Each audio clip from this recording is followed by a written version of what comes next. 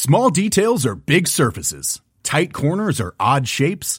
Flat, rounded, textured, or tall. Whatever your next project, there's a spray paint pattern that's just right. Because Rust-Oleum's new Custom Spray 5-in-1 gives you control with 5 different spray patterns. So you can tackle nooks, crannies, edges, and curves without worrying about drips, runs, uneven coverage, or anything else. Custom Spray 5-in-1. Only from Rust-Oleum. Hey, I'm Ryan Reynolds. Recently, I asked Mint Mobile's legal team if big wireless companies are allowed to raise prices due to inflation. They said yes. And then when I asked if raising prices technically violates those onerous 2-year contracts, they said, "What the f*** are you talking about, you insane Hollywood ass f- So to recap, we're cutting the price of Mint Unlimited from $30 a month to just $15 a month. Give it a try at mintmobile.com/switch. $45 up front for 3 months plus taxes and fees. Promo rate for new customers for limited time. Unlimited more than 40 gigabytes per month. Slows full terms at mintmobile.com. The FT. Are you ready for a rate rise? The Bank of England appears to have pushed back the inevitable, but we consider how investors, savers and borrowers should change strategy as the low interest rate era draws to a close. Plus, the gold bugs are jittering with glee this week as the yellow metal rises, but will this feeling last?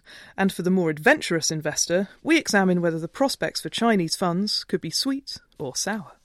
Welcome to The Money Show, the FT's most popular weekly podcast.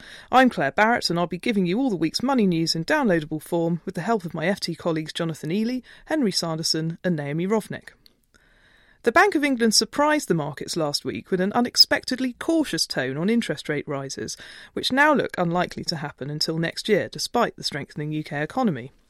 In this week's FT Money, our cover feature will ask if now is the time to remortgage your house, take out a loan for a new car, or maybe switch from bonds into equities. But for some people, a rate rise can't happen soon enough. I'm joined in the FT studio by Jonathan Ely, now a Lex columnist for the FT and my esteemed predecessor on FT Money. Jonathan, thank you very much for joining us today. In this weekend's Serious Money column, you're sounding increasingly impatient that rates haven't risen yet. Why is this? Well, first of all, let me get my excuses out of the way. There are very many good reasons why rates have not risen yet. The experience of Scandinavian banks, for instance, where they raised rates too early and then had to cut them again. Economic growth in the UK has been uneven. You've seen that in the wage data today. We are very close to deflation, and China's devaluation will probably push us a little bit closer to that. And, of course, raising interest rates would increase the UK's debt service costs. And then there are all these external factors like Greece nearly going bust for the third time and so on. But I do feel that when the Bank of England cut interest rates to 0.5% in March 2009, it did so partly to unfreeze the financial system and encourage companies to continue investing, especially for the long term. But it also did it to send a message that the authorities stood behind the financial system. In fact, all central banks did that. And I now think it's kind of time to send the reverse message, which is that the era of sort of ludicrously cheap money is coming to an end, and that people should understand that it's coming to an end. Now, one of the points that you've made in your column is that this sustained period of low interest rates is actually distorting investment decisions that people are making. How do you mean?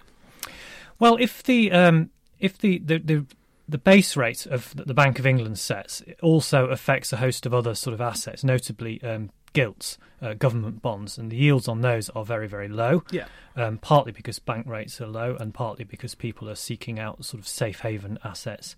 When the risk-free rate, as it's known, is so low, that means that people are pushed into all sorts of other assets that are riskier for them in order to make the same return that they may once have got through simply investing in a savings account.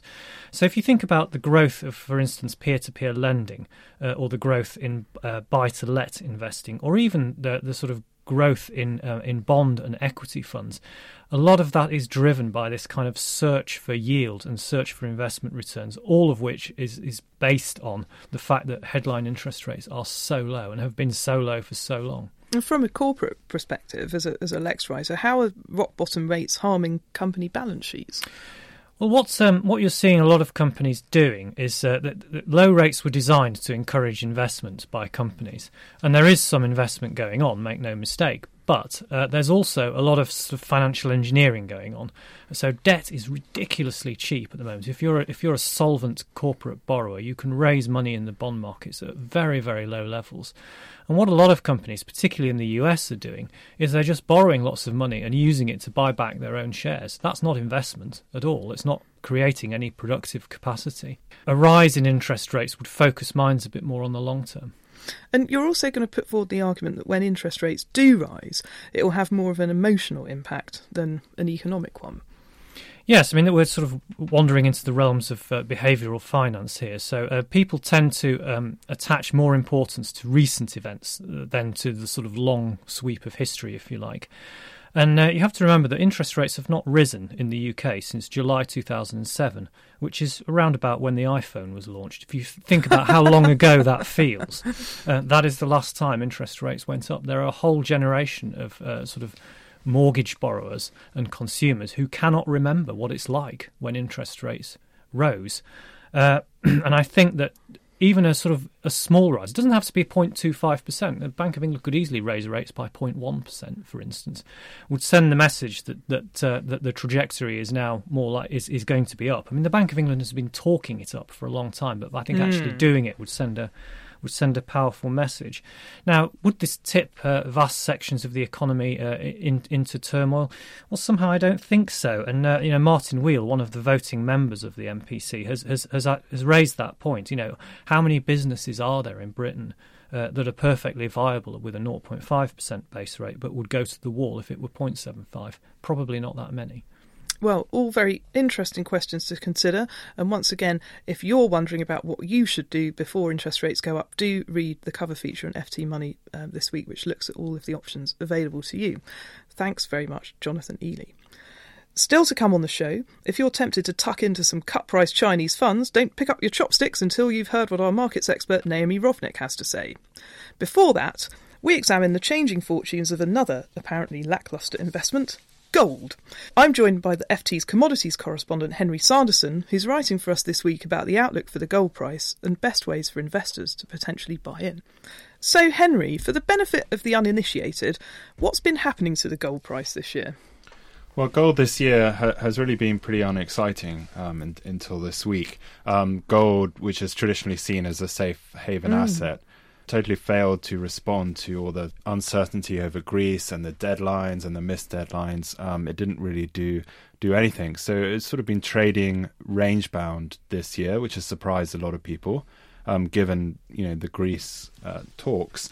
And then in July, during the middle of the night in the UK, gold fell very sharply overnight, and this people say was due to trading out of China. But basically, gold hit a number of different levels that just kept pushing it down. And people noticed that this was possible because there hasn't actually been that much trading in the market this year because it's been so lackluster.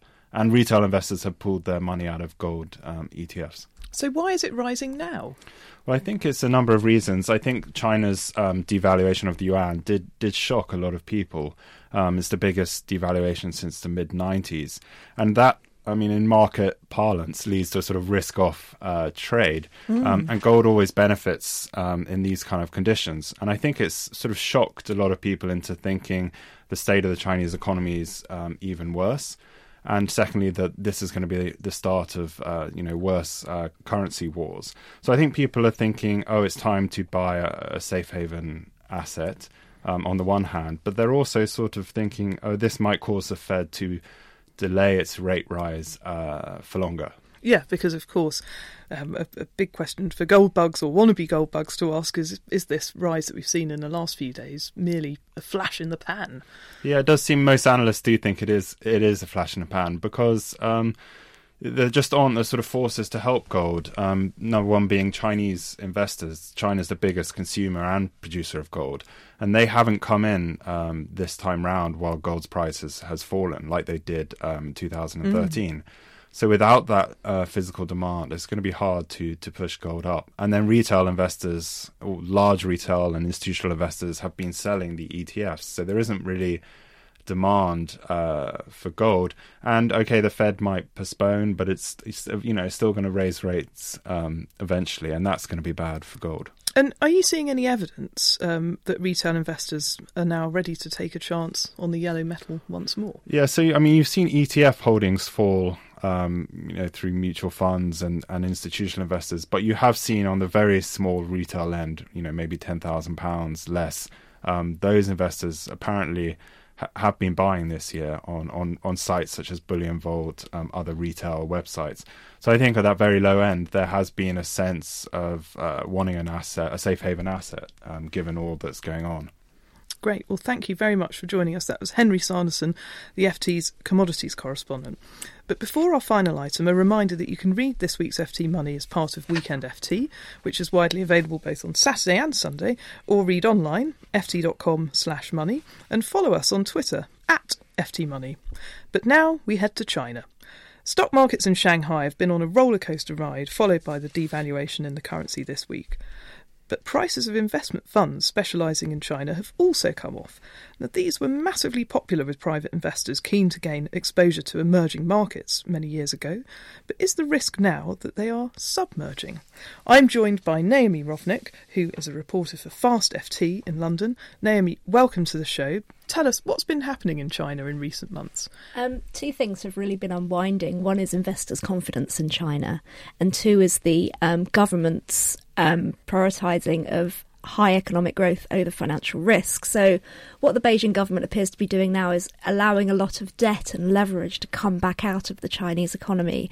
That's slowing growth. Another way to look at the currency devaluation is that they want to promote exports, which is probably a healthier way of running your economy than what had previously been happening, which was encouraging strongly banks to lend to companies to build infrastructure projects that often there was no need for these, and they don't have the cash flows to pay off the interest on their debts. That can create growth in the short term, but the newish regime under President Xi Jinping is I think de-risking the economy whilst possibly devaluing the currency. We don't know why they haven't told us, but possibly devaluing the currency to promote exports, which at least is real growth. A more sustainable path for China going forward. Now, we know that the stock market has suffered, and obviously the currency has just been devalued. But what about the performance of funds that retail investors can buy into? Are they starting to look cheap? I mean, your classic value investor would look at something like Fidelity's China Special Situations Trust, which was launched by now retired star manager Anthony Bolton. This was the fund. This was the fund. This was two beautiful things colliding, Chinese growth and Anthony Bolton, and everybody rushed to get a part of it. Now Anthony's gone and China's growth has rather slowed to a still not bad 7%. But what we've got now is Anthony's old trust, now run by a young Australian, Dale Nichols, trading at a 20.5% discount to the value of the stocks that it holds. So if you want to buy, for example, I mean, this isn't its only holding, but one of its big holdings is Tencent, a Chinese internet company which rivals Alibaba in that space. Tencent this morning reported a 97% increase in online advertising revenues. Tencent, unlike a lot of social media companies in the US, makes a lot of money. Now, if you want to buy Tencent for 20.5% less than its actual stock price, one way to do it is through an investment trust which is trading at this discount. So say Tencent's worth 100. If you want to buy it through Fidelity, you can get it for 80. Of course, you then have to look at all the rest of their holdings. And the risk here is that the reason anything trades at a discount to book value, be it a property company or a bank or an investment trust, is because investors are guessing that book value in the future is going to be lower. So it could be a huge bargain, or it could be a way of the market saying this is going to get worse. Well, you go into the performance of several different funds in your article in FT Money this weekend, but before people actually read into the detail, tell us in essence, would retail investors have to be crazy to even consider buying exposure to China right now? The economy is still growing at 7%. There's going to be a lot of bumps in the road as China tries, however successfully, to reform itself. China has a huge paradox at the centre of things, which is that while the government on one hand wants to liberalise and have a market-based economy, this is still very much a control and command socialist economy. they may not have any other way to promote growth than bank lending to infrastructure, which is something the government can control. That model has completely run out of steam. So your Uber bears say, well, they can't do anything else and retain power. If you educate people more, if you give them more freedoms, more access to outside internet, that could create economic growth for the future. But it could also make people less willing to be ruled by a party that they didn't vote for. And Henry, while we've got you in the studio, you've covered China in the past, now you're in the commodities business. Tell us, what are the key takeaways for you, if it's not too much of a dreadful pun, from what we've been seeing in the Chinese markets in recent weeks? Yeah, so I think the devaluation, obviously, there's a couple of things.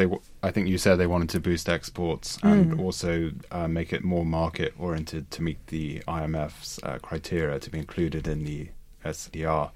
But I think it remains to be seen how much control they're going to give up on the renminbi, how much they're going to let it be decided by the market. And I think if they do, then we could be in for further weakness. So more volatility potentially lying ahead. Well, thanks very much to Henry again and to Naomi Rovnick, reporter on Fast FT. Now, we'd love to know about your appetite for Chinese funds, investing in gold, or about money matters more generally. You can get in touch via email. Our address is money@ft.com, or you can tweet us at ftmoney. And you can leave comments at the foot of individual articles on our website at ft.com/money. There is just time to tell you what else is in this week's edition.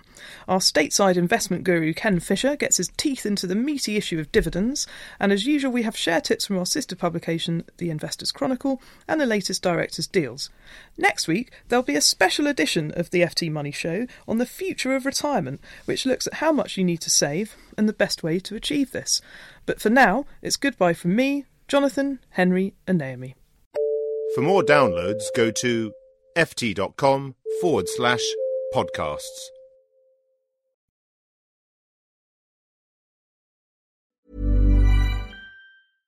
Flexibility is great. That's why there's yoga. Flexibility for your insurance coverage is great too. That's why there's United Healthcare Insurance Plans.